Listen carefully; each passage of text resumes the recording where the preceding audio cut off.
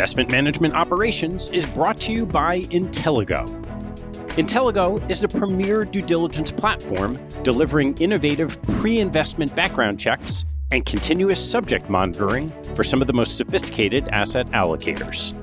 Their individual and company background check reports blend the critical discernment of human experts with cutting-edge AI, ensuring you receive the most thorough and rapid insights. Groups like Common Fund, Adams Street Partners, Felicitas Global Partners, and past capital allocators guests Hamilton Lane, AIM 13, and NEPC leverage Intelligo to mitigate risk and enhance their operational due diligence process. Visit Intelligo.ai to learn more.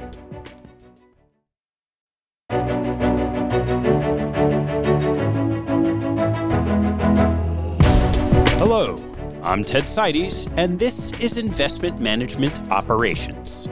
This show explores the inner workings of the most sophisticated institutions in the industry.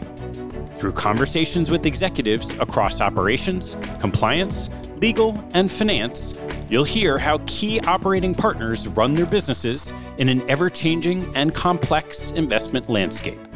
You can join our mailing list and access Capital Allocators content at capitalallocators.com. I'm Scott McDonald, and I'm your host.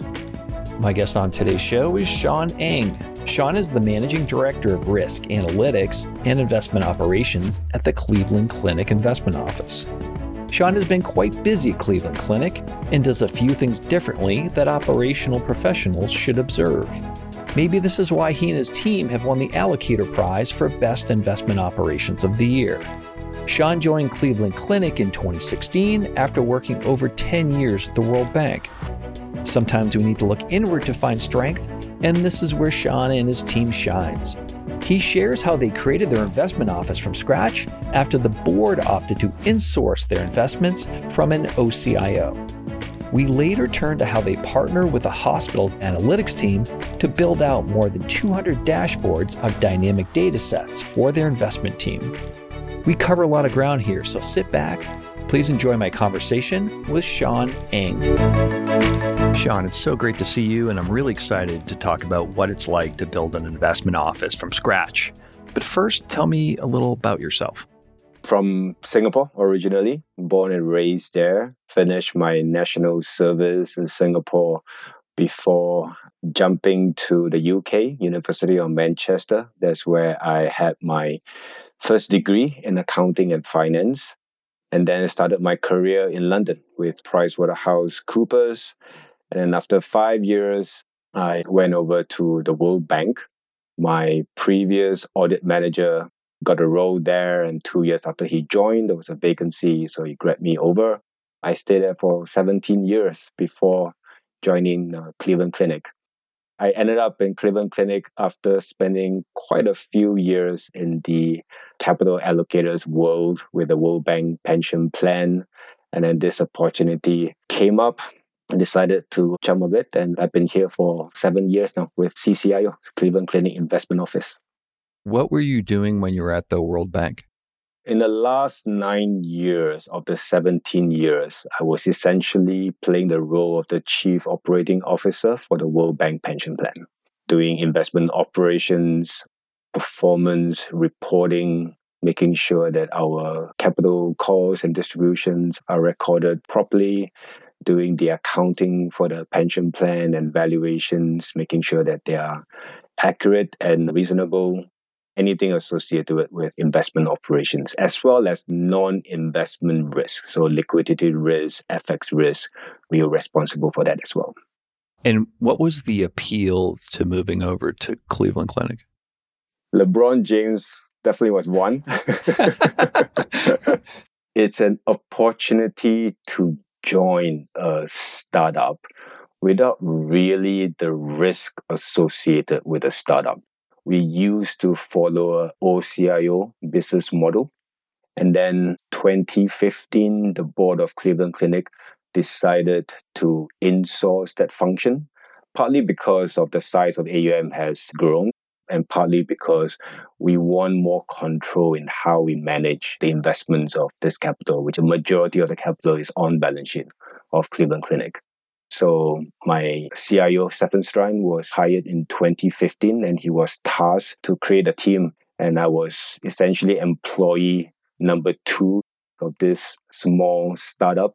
My job is really to create sophisticated investment office. So that opportunity is really appealing because you do not have any legacy systems that they have to work through. But it's also a curse because we did not have any processes to start with. We had to start everything from scratch, systems, internal controls, design, partnering with vendors, as well as hiring the team. What was the size of Cleveland Clinic when you started? The size was about 5 people. Investment wasn't their full-time job. There were definitely other finance-related functions that these 5 people were responsible for. But the idea was really to create a full-time investment office that managed this pool of funds for Cleveland Clinic. Could you just give me an overview of you were using an outsourced provider and then the process of how do you start to think about slowly or quickly pulling those assets back in-house and then trying to get the pipe set up? We use the phrase max view a lot, which stands for maximizing value per unit of effort, because there are so many things we need to do. We have to come up with an ODD program. We have to make sure that our performance reports are reasonable. We have to make sure that our processes, once investment decisions are made, how does it flow? So lots of different things that we have to decide and implement at the same time. And all these things, when you have only 1 or 2 people, and then you still have to do the HR task of coming up with job descriptions, interviewing candidates, it was definitely a lot of work. What motivated me is just the end goal of an opportunity to create something that I think is sophisticated enough to match the high quality and excellence culture of Cleveland Clinic. What was your approach to building the operations of this internal investment office from scratch? From day one, we are also very focused on playing the long game. So it's always a struggle of there are certain things that you can do it fast, but there are other things that if you cut corners, you know that you're not able to scale sometime in the future. Let me give you an example, Scott. So we always understood the growing importance of data. From day one, we try to structure the team so that there is a way to get the high quality data into our system. We call it our internal data warehouse. And that's a decision that we made. Do we want to have an external vendor to manage our data, or do we want to set up an internal data warehouse? And that's what we decided to do. And we spend a lot of time on garbage in, garbage out risk to address that, making sure that when data comes in, it's clean, it's data that we can use. The other thing that we thought, if we want to play the long game, we really need to have good internal controls. And the third one is very well-designed processes. How do you get from investment decisions to executing those decisions in a seamless way? So that is a process of knowing my CIO, learning about the number of trades that will be within a month, learning about the investment team members as well, their style. So we change the processes over time, all with the laser sharp focus of trying to make sure that we are implementing a custom process that suits CCIO based on the personalities that we have and based on the way that we invest. That has helped us a lot because right now we are able to scale. Without those foundation blocks in place, we will not be able to be in a position today. And so with taking this build versus buy approach, which is a little atypical, but a lot of people defer to the buy versus build. Walk me through what that does look like. Another thing that we have decided earlier on, Stefan and I, my CIO and I, is to make sure that we are aware what are the expertise that are already available within Cleveland Clinic.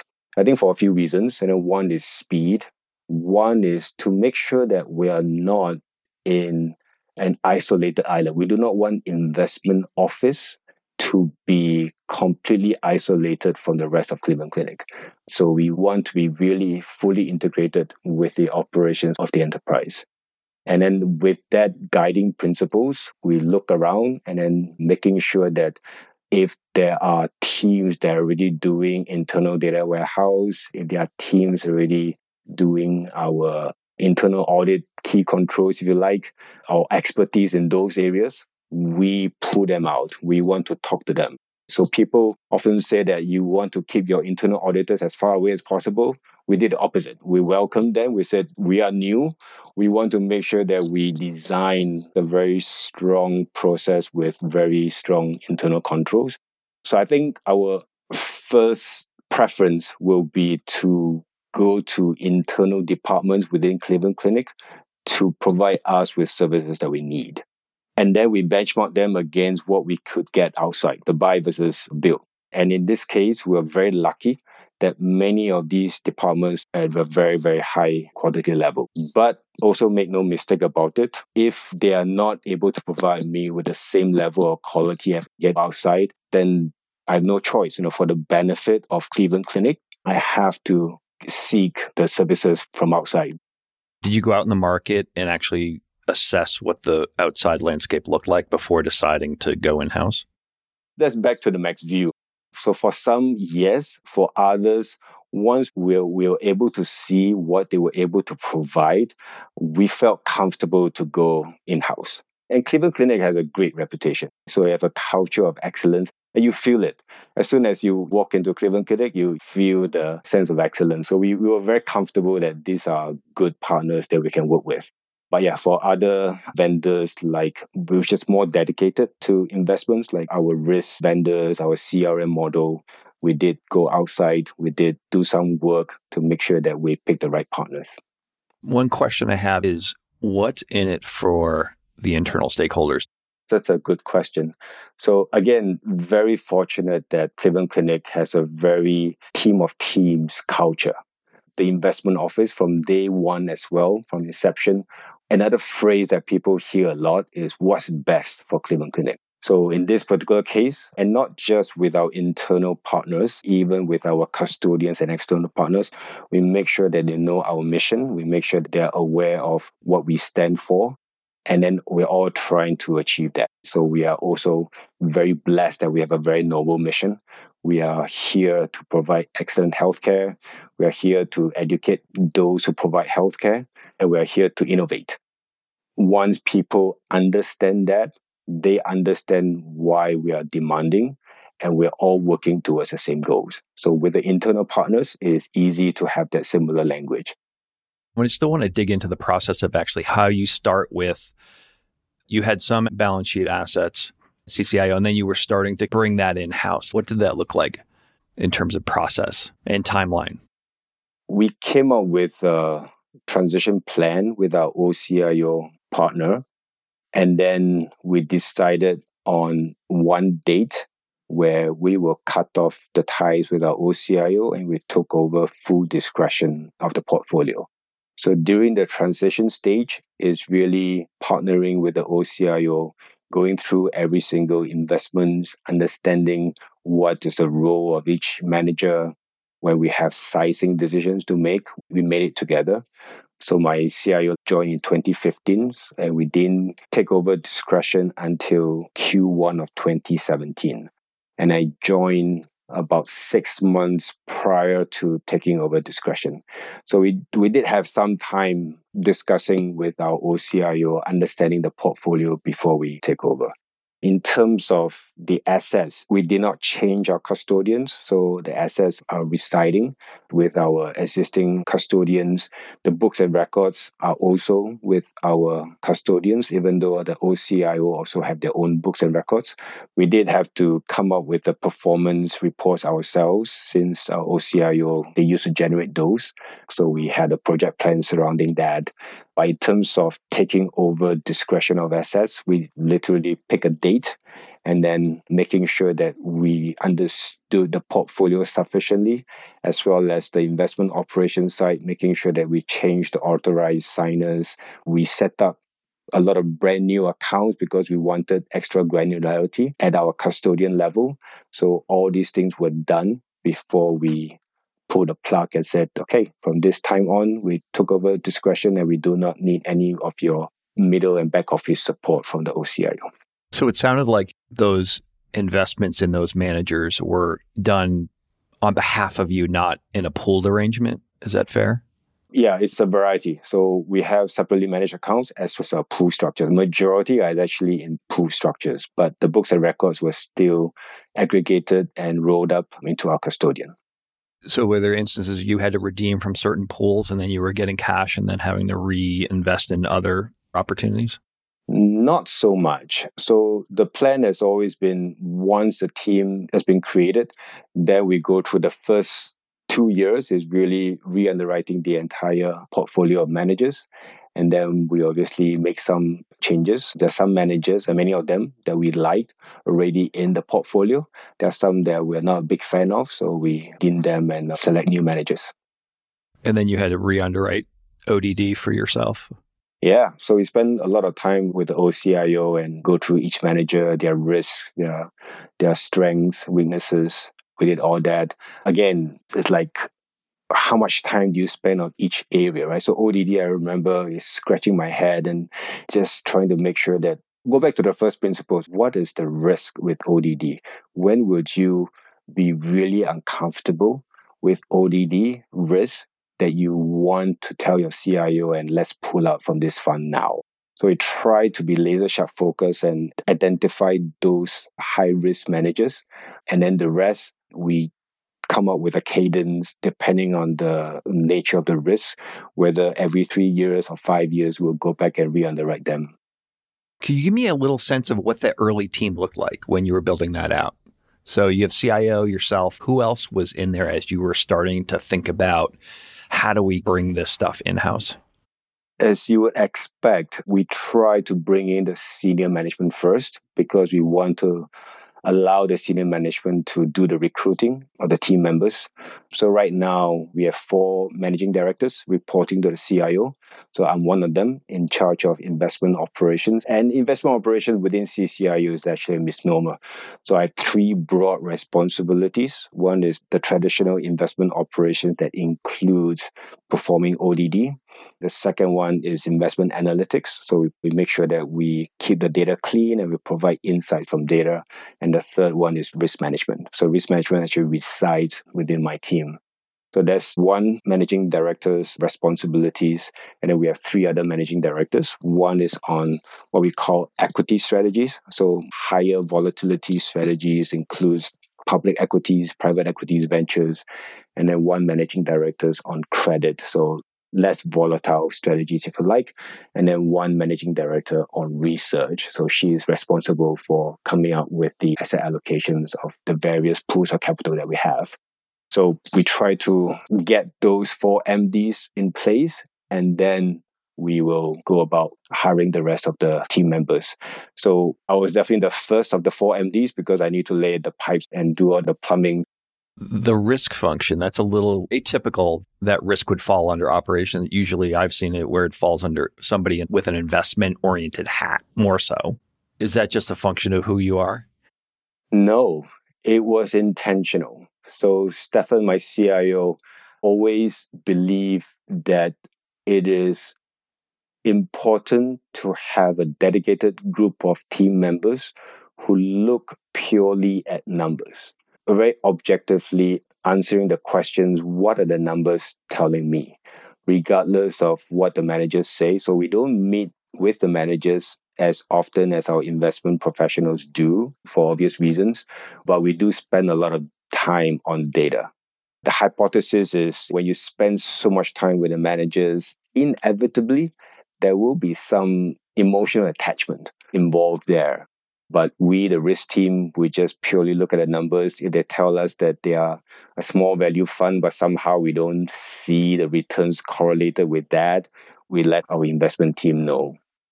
Was there anything in particular that was more challenging than you expected going into the taking it in-house? So I think it's back to what is most at stake here. If you recall, in 2017, the equity markets was good. You're not sure when it's going to end. So we had to come up with the emergency action plan, we call it. If things change, which will be the first managers that we will like to redeem if we need liquidity for the organization, or if we want to rebalance the portfolio and go offensive.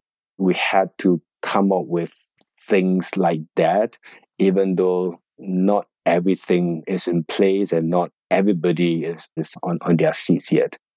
And we did hire a lot of top-notch people. We were very blessed, and putting our heads together and said, what will be the course of action to take if this and this were to happen? We're very focused on action-oriented decisions. And taking no action is the action itself. Don't get me wrong, we don't churn a portfolio very rapidly, but we are aware that taking no actions is a decision itself. So we try to come up with metrics and gender topics that will guide us to whether or not any actions need to be made. That helps us as well in terms of max view and 80-20 rule. Is there anything else that top of mind for you on the metric side that you could share? A lot of it is understanding how Cleveland Clinic look at our finances. This pool of assets also help with our credit ratings of Cleveland Clinic. So one ready metrics are the metrics associated with our credit agencies. The other type of task that we went through is what are the dashboards that we need to design inevitably that goes back to the question of metrics. What are you trying to measure and what are you trying to monitor? Initially, it's about quality and garbage in, garbage out, like I said. So a lot of the dashboards initially is to make sure that there are no errors, whether from our side or from the custodian side when they make entries. And then after that, we evolve to what are the insights that our investment professionals want to see to help them make sizing decisions or investment decisions. You built all these dashboards in-house off your data warehouses, isn't that correct? Yep. So we do have a risk vendor as well, to the extent that we can get the answers from their dashboard, and the user interface will do that. But there are some questions that occur so frequently that it makes sense for us to pump the data into our data warehouse and then design the dashboards specifically to answer those questions that are at our fingertips going forward. And what are you using for data visualization? We use Tableau. Why we use Tableau is because Cleveland Clinic is a heavy user of Tableau. You hinted at the custodial relationship. How critical is that from a data quality perspective? Huge in so many ways, not just data. I think data is a big component of that, but in so many ways, relationship with our custodian is critical. And they know that. And now we are really, really good partners. And that didn't happen from day one, obviously. We did not change our custodian, but obviously with the new office, new CIO in town and myself, we do have expectations that we want our custodian team members to meet. We spend a lot of time telling them about what are we about, what is this investment office is about, what is Cleveland Clinic is about. Senior management of our custodian actually came to the clinic and we organized on tours and let them know that at the end of the day, that's what a portfolio is here to do. So every basis point of alpha is going back to our patients and to the clinic. So we make sure that we are completely aligned with what the end goal is. And then there are certain expectations that we demand of ourselves that we want to see from our custodian. Just basic things like we want to be responsive. We want to be sure that when mistakes are made, we ask 2 questions: what happened and what can we do to prevent it from happening again? So the first team that were tasked to help us with that just couldn't meet those expectations that we laid out very clearly. So after, I want to say, 9 months, we said we're given enough time and opportunity to hit those renewed expectations. Let's change the team members. Either that or we have to go with another custodian, which we know that we don't have the bandwidth to do. We changed the team members who supported Cleveland Clinic. We interviewed the key folks. we spend the time to tell them what we are about, things were so much better after that. Because they really appreciate as well. They love the fact that by helping Cleveland Clinic, they're actually doing something great for the world. It can be tricky because in this world where everything works fine, there's no response. It's all about the negative response. So when you had that conversation and initially saying, okay, this isn't really working out, did you get any resistance initially? Oh, yeah, for sure. Well, it is a lot of work on their side to change the team members, to come up with new team members. So I got resistance from the relationship person at the custodian. And even I got resistance from internally within Cleveland Clinic because they are also used to certain folks within the custodian and they have already know our processes. But I think after the implementation, after laying out expectations very clearly, everybody in hindsight would say that that's one of the best decisions that we have made. What are the characteristics of a successful custodial person in a custodial job working with Cleveland Clinic? No, that's a good question. Definitely make an effort to understand us. We make an effort to understand you, making sure that we collectively are resourceful, making sure what the end goal is. Because many times, once you get to a good relationship, they will tell us that, hey, Shaun, if your process change in this way, it will actually help us a lot. And we do it. So because they are clear about what the end goal is. So it's not about changes on their side 100% of the time. Sometimes the end goal involves changes on my team in terms of processes. We need people who know how to get answers within a large organization like a big custodian bank. I think that's really critical. And then being able to do what I do, right? The difficult stuff of talking to team members and said, hey, you are not performing at the level that we expect you to. And we expect the custodian to have similar conversation because we want people to improve. We want them to get genuine, constructive feedback. Many of them who work on our accounts subsequently get promoted. And I see that as a great thing. Some people see that as, oh, nice turnover. We are always willing to sit down with especially the senior level staff and go through the tours, tell them again our mission, vision, and what we are here to do. And how often are you doing these check-ins? Is it real time or some other frequency? We have a monthly update. It's more formal in nature. But then my team talk to the team at the custodial bank almost on a daily basis. So we try to meet face-to-face as well. And I would say every 2-3 years, we definitely would try to organize tours. And what do you look for in a custodian bank? The core responsibility will always need to be top-notch, meaning that to custody assets, securities, you have to be top-notch. To service a separately managed account together with the associated tax reclaims functions, you have to be top-notch. Your technology has to be top-notch so that it is efficient, it is accurate. And at the end of the day, it's a people asset business. So making sure that you do have processes to promote your high potential team members from within, making sure that you have processes to recruit top individuals from outside. Those are what we look for. A lot of these custodial banks have a look and feel quite similar. What's the overarching distinction? What's the one standout thing for you?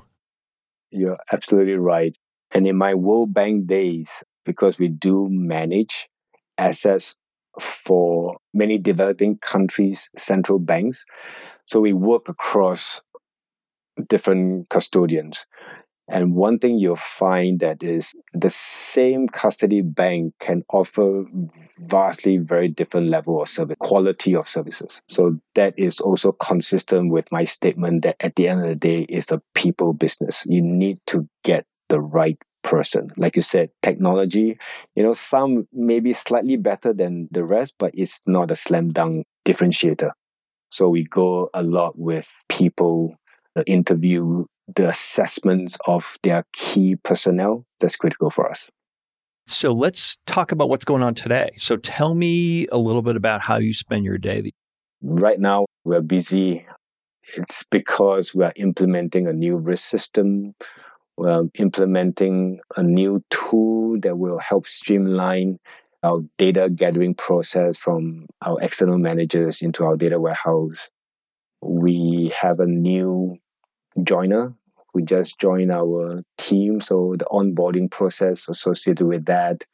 We have lots of changes on one of the portfolios. We manage 4 pool of funds, and one of the portfolios has some restructuring that we're going through. So very nuanced, tricky, complex, that we need to pull in lawyers, offshore, onshore, our own internal in-house legal counsels, our managers. So there's always different things. How big is CCIO today, and how many investments do you have? How many managers do you work with? We have 25 people within CCIO. And I think across the 4 pools of funds, I want to say that we have about 100 active managers, definitely north of 250 in terms of funds, but in terms of managers, about 100. The other thing I talked about is the time you spent onboarding somebody. I'd love to hear about what you do to actually make people adopt the Cleveland Clinic way. It's something that we feel like we can always improve on. Typically, we have a folder that contains all the what we call essential documents for people to read. And that includes our IPS, includes our culture, includes our what we call the team norms. And then a lot of it, especially people in my team, there's a series of meetings to discuss the dashboards, because a lot of the questions, you can actually get the answers from the dashboards. Part of the onboarding process is meeting the team, the 25 of us. So there's a standard procedure of we'll set up individual meetings, or in some cases will be team meetings with this newcomer. If the person reports to me or within my team, is to understand the strength and how to make the person succeed, or how to make sure that person reach the full potential. For each person will be very different for another person. How are you in the ops team interacting with the investment team? So we practice a generalist model. And what that means is really everybody is encouraged to get involved in any parts of what we do, whether it's investing, whether it's this particular manager, whether it's a particular asset class, whether it's risks, whether it's ODD. We're invited to all these meetings. So my team members can sit in at what we call the strategy meeting, which is the meeting where decisions are made as regards to investments. They are encouraged to chime in, ask questions, a lot of homework to be done before you sit into these meetings, because a lot of effort has been put into writing a lot of memos, so you're expected to come ready. In terms of interaction with the investment team, it's seamless. It's only 25 of us, so we see each other, all of us, to come back to the office between Tuesday and Thursday, and then Monday and Friday, we tend to work from home. There's nothing out of bound to anybody. They know how important we are in executing decisions, so they keep us in a loop with all the latest ideas that they have, even if they may not pan out, which is what we ask them to do. Just keep us posted, even if it's still early on in the due diligence stage. Just to give you an example of how closely we work together, all the projects that I talk about, the risk system project, the data project, is all in conjunction with the investment team. They have team members who are in that small project team. They make sure that all views are heard and the factors that need to work on are taken into considerations. Back to the reporting analytics pieces. On the data handoff, so you talk about garbage in, garbage out. What are you doing today on that piece of it that's so critical to making sure that at the end of the day, your dashboards are actually accurate? A lot of it is definitely on the front end when you design the process of piping the data in. That is what I talk about being scalable. So you put in the effort on the front end, now it becomes much easier. Obviously, whenever there are new accounts, new managers that we hire, we go through our checklist to make sure that all the data is populated correctly. And then when we design our processes to address this garbage in, garbage out risk, we came up with a lot of exception reporting. Whenever mistakes slip in, we ask ourselves that question. What can you do to prevent it from happening in the future? A lot of it, we try to be preventative. So we want to stop it from happening. And then if you really can't do it or just an extra layer of safety, even if we feel confident that it can be prevented in the future, we also usually design a dashboard that captures exception reporting events, right? Things that's supposed to tie but don't spit out exception report. On that exception reporting, is that variance or what is that? Sometimes it's variance, sometimes it's number of records. So if it exceeds, if we always have 9,000 records and then today we got 3,000, spit out exception reporting. Sometimes it's the performance of our managers yesterday compared to our benchmark. Usually the tracking error is of a certain size. If it exceeds those thresholds, it spit out the exception reports. How do you mitigate the risk of that data starting at the custodian bank and making it all the way to your investment team's dashboard? Is there anything in that life cycle that you guys are working on that may be different than how others think about it? So everything is FTP or system to systems. So the process starts at 2 a.m. every day. Most of the data, I would say 75% of the data is from the custodian. And then we also have set up the process with our risk vendors engine with Bloomberg, which provides a lot of the index data. We also have one of the 4 pools of funds is our pension portfolio. So we have some data from our actuary firm that piped in.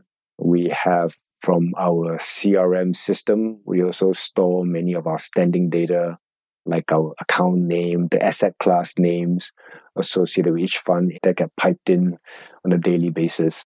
Because it's so seamless, it's all system to systems, it's not a heavy lift once you have designed a strong process. And do you think about liquidity in the same fashion? We do have a liquidity engine that also get piped into our data warehouse. So anybody can go to our dashboard, select the fund, and they'll tell you by what date you need to submit the redemption documents, and then by what date you'll get what amount. Just at your fingertips, you could typically get the answers that you need. When you're building this liquidity table, one of the things I've always observed is I can read the liquidity. I can read the document and say, oh, we're going to get our money 90% this time. And then I call the IR team and they say, well, I read it that way. How do you sync up with the GP on that? Several things. One, if that happens, then we have to remodel it in our dashboard. I think assuming that the GP is right and we misinterpreted it, then we're going back to the dashboard and remodel within our liquidity engine. And then the second thing that we have put in place, just to that point, is even if both of us have similar interpretations, sometimes is it a Hong Kong time? Is it the US time? Which holidays? You do not know the international holidays. We always make it part of our process is just to confirm with the GP once a decision is made that, hey, we're going to send you the docs on this date. Is that correct? And most of the time say, oh yeah, or they'll suggest a different date.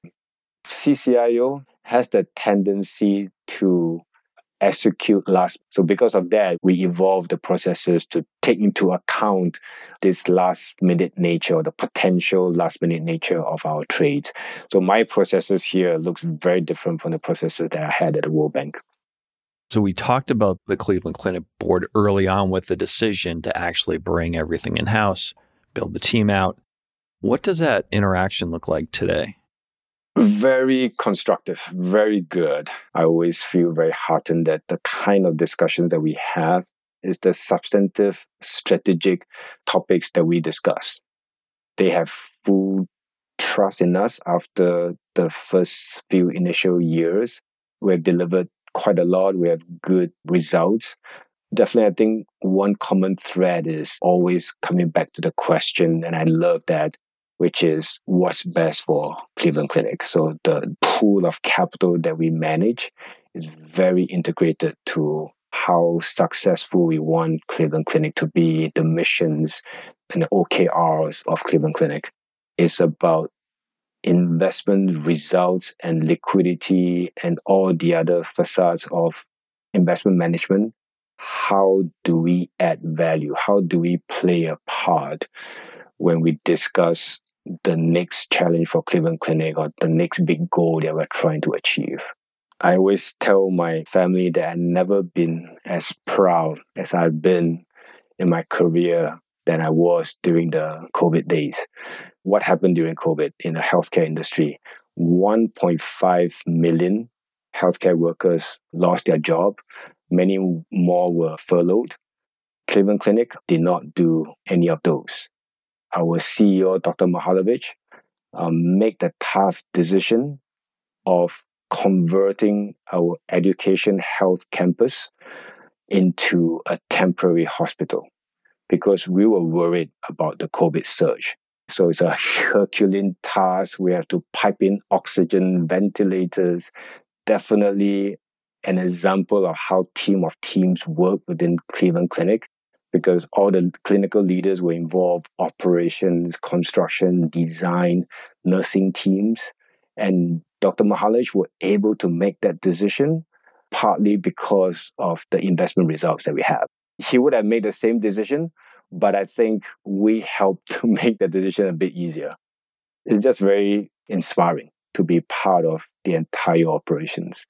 And coming from somebody who actually feel that it's sacred to have dinner with my family members each night, where you meet the frontline healthcare workers who couldn't be close to their family members for months, not just days and weeks, but for months. And then once Ohio is under control, people raise their hands and volunteer to go to Michigan and New York to help out. Just very heartwarming and very inspiring. That's my story of why Cleveland Clinic is such a great place to offer your investment talent. It's also a case study on preparedness of the unexpected and tracking liquidity and how important that may be in a time the time frame is unknown. A lot of people don't, or they have a rough estimate. To have a crisp sense of liquidity is so critical in time of crisis. That's right. I mean, the dashboard was so helpful. So we have very frequent meetings with our finance teams. What do they need? What do they want to see? What are the latest challenges that the leadership is trying to overcome? How can we help? I love investments, but I love it even more when the goal of the investment results is going towards amazing missions like this, just saving lives. Where are you guys going? What does the future look like near term for you, given all the things that you were thinking about? Yeah, so many things that are keeping us busy and keeping us very excited. Well, first of all, the clinic is definitely doing a lot of exciting things too. We are, by the way, the only healthcare organization that has a quantum computer within the premise, trying to do great things in terms of drug discovery by using technology. We're also having the biggest brain study that the world has ever seen. We are building a neural center that will cost quite a bit of money. And then how do we translate that within the Cleveland Clinic is if we get 400 basis points more of alpha, we will be able to help significantly with this construction effort.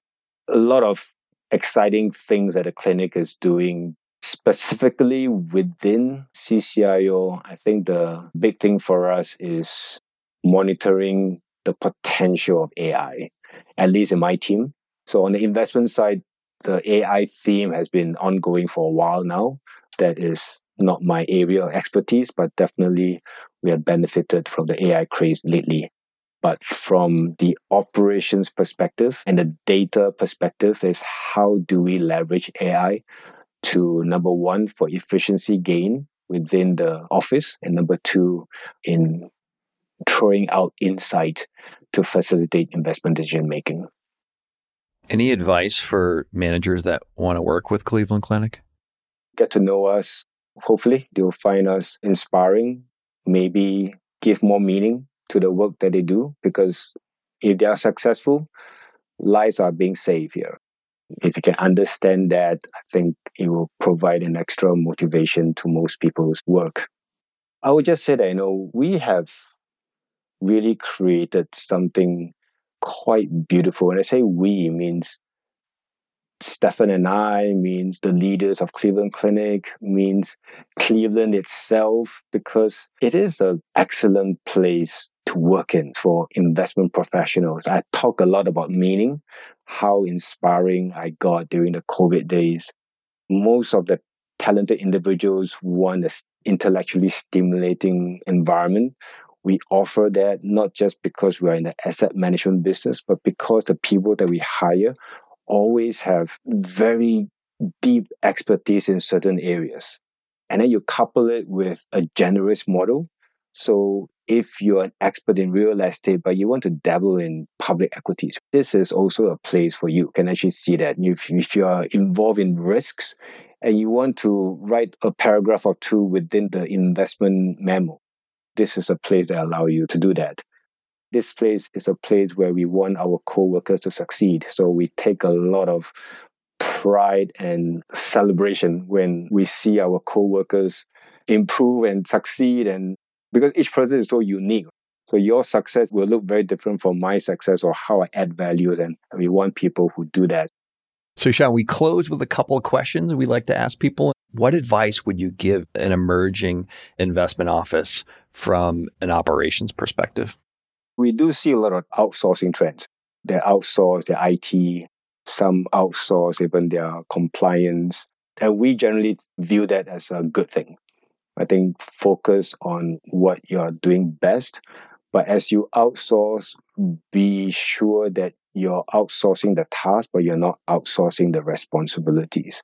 So make sure that you do have processes in place to know that you're getting good advice, to know that things have not changed sufficiently for you to start looking for a different partner. So that responsibility still resides within the firm. And then the last question, what is the one industry resource that you most commonly refer to people? You will love to hear this.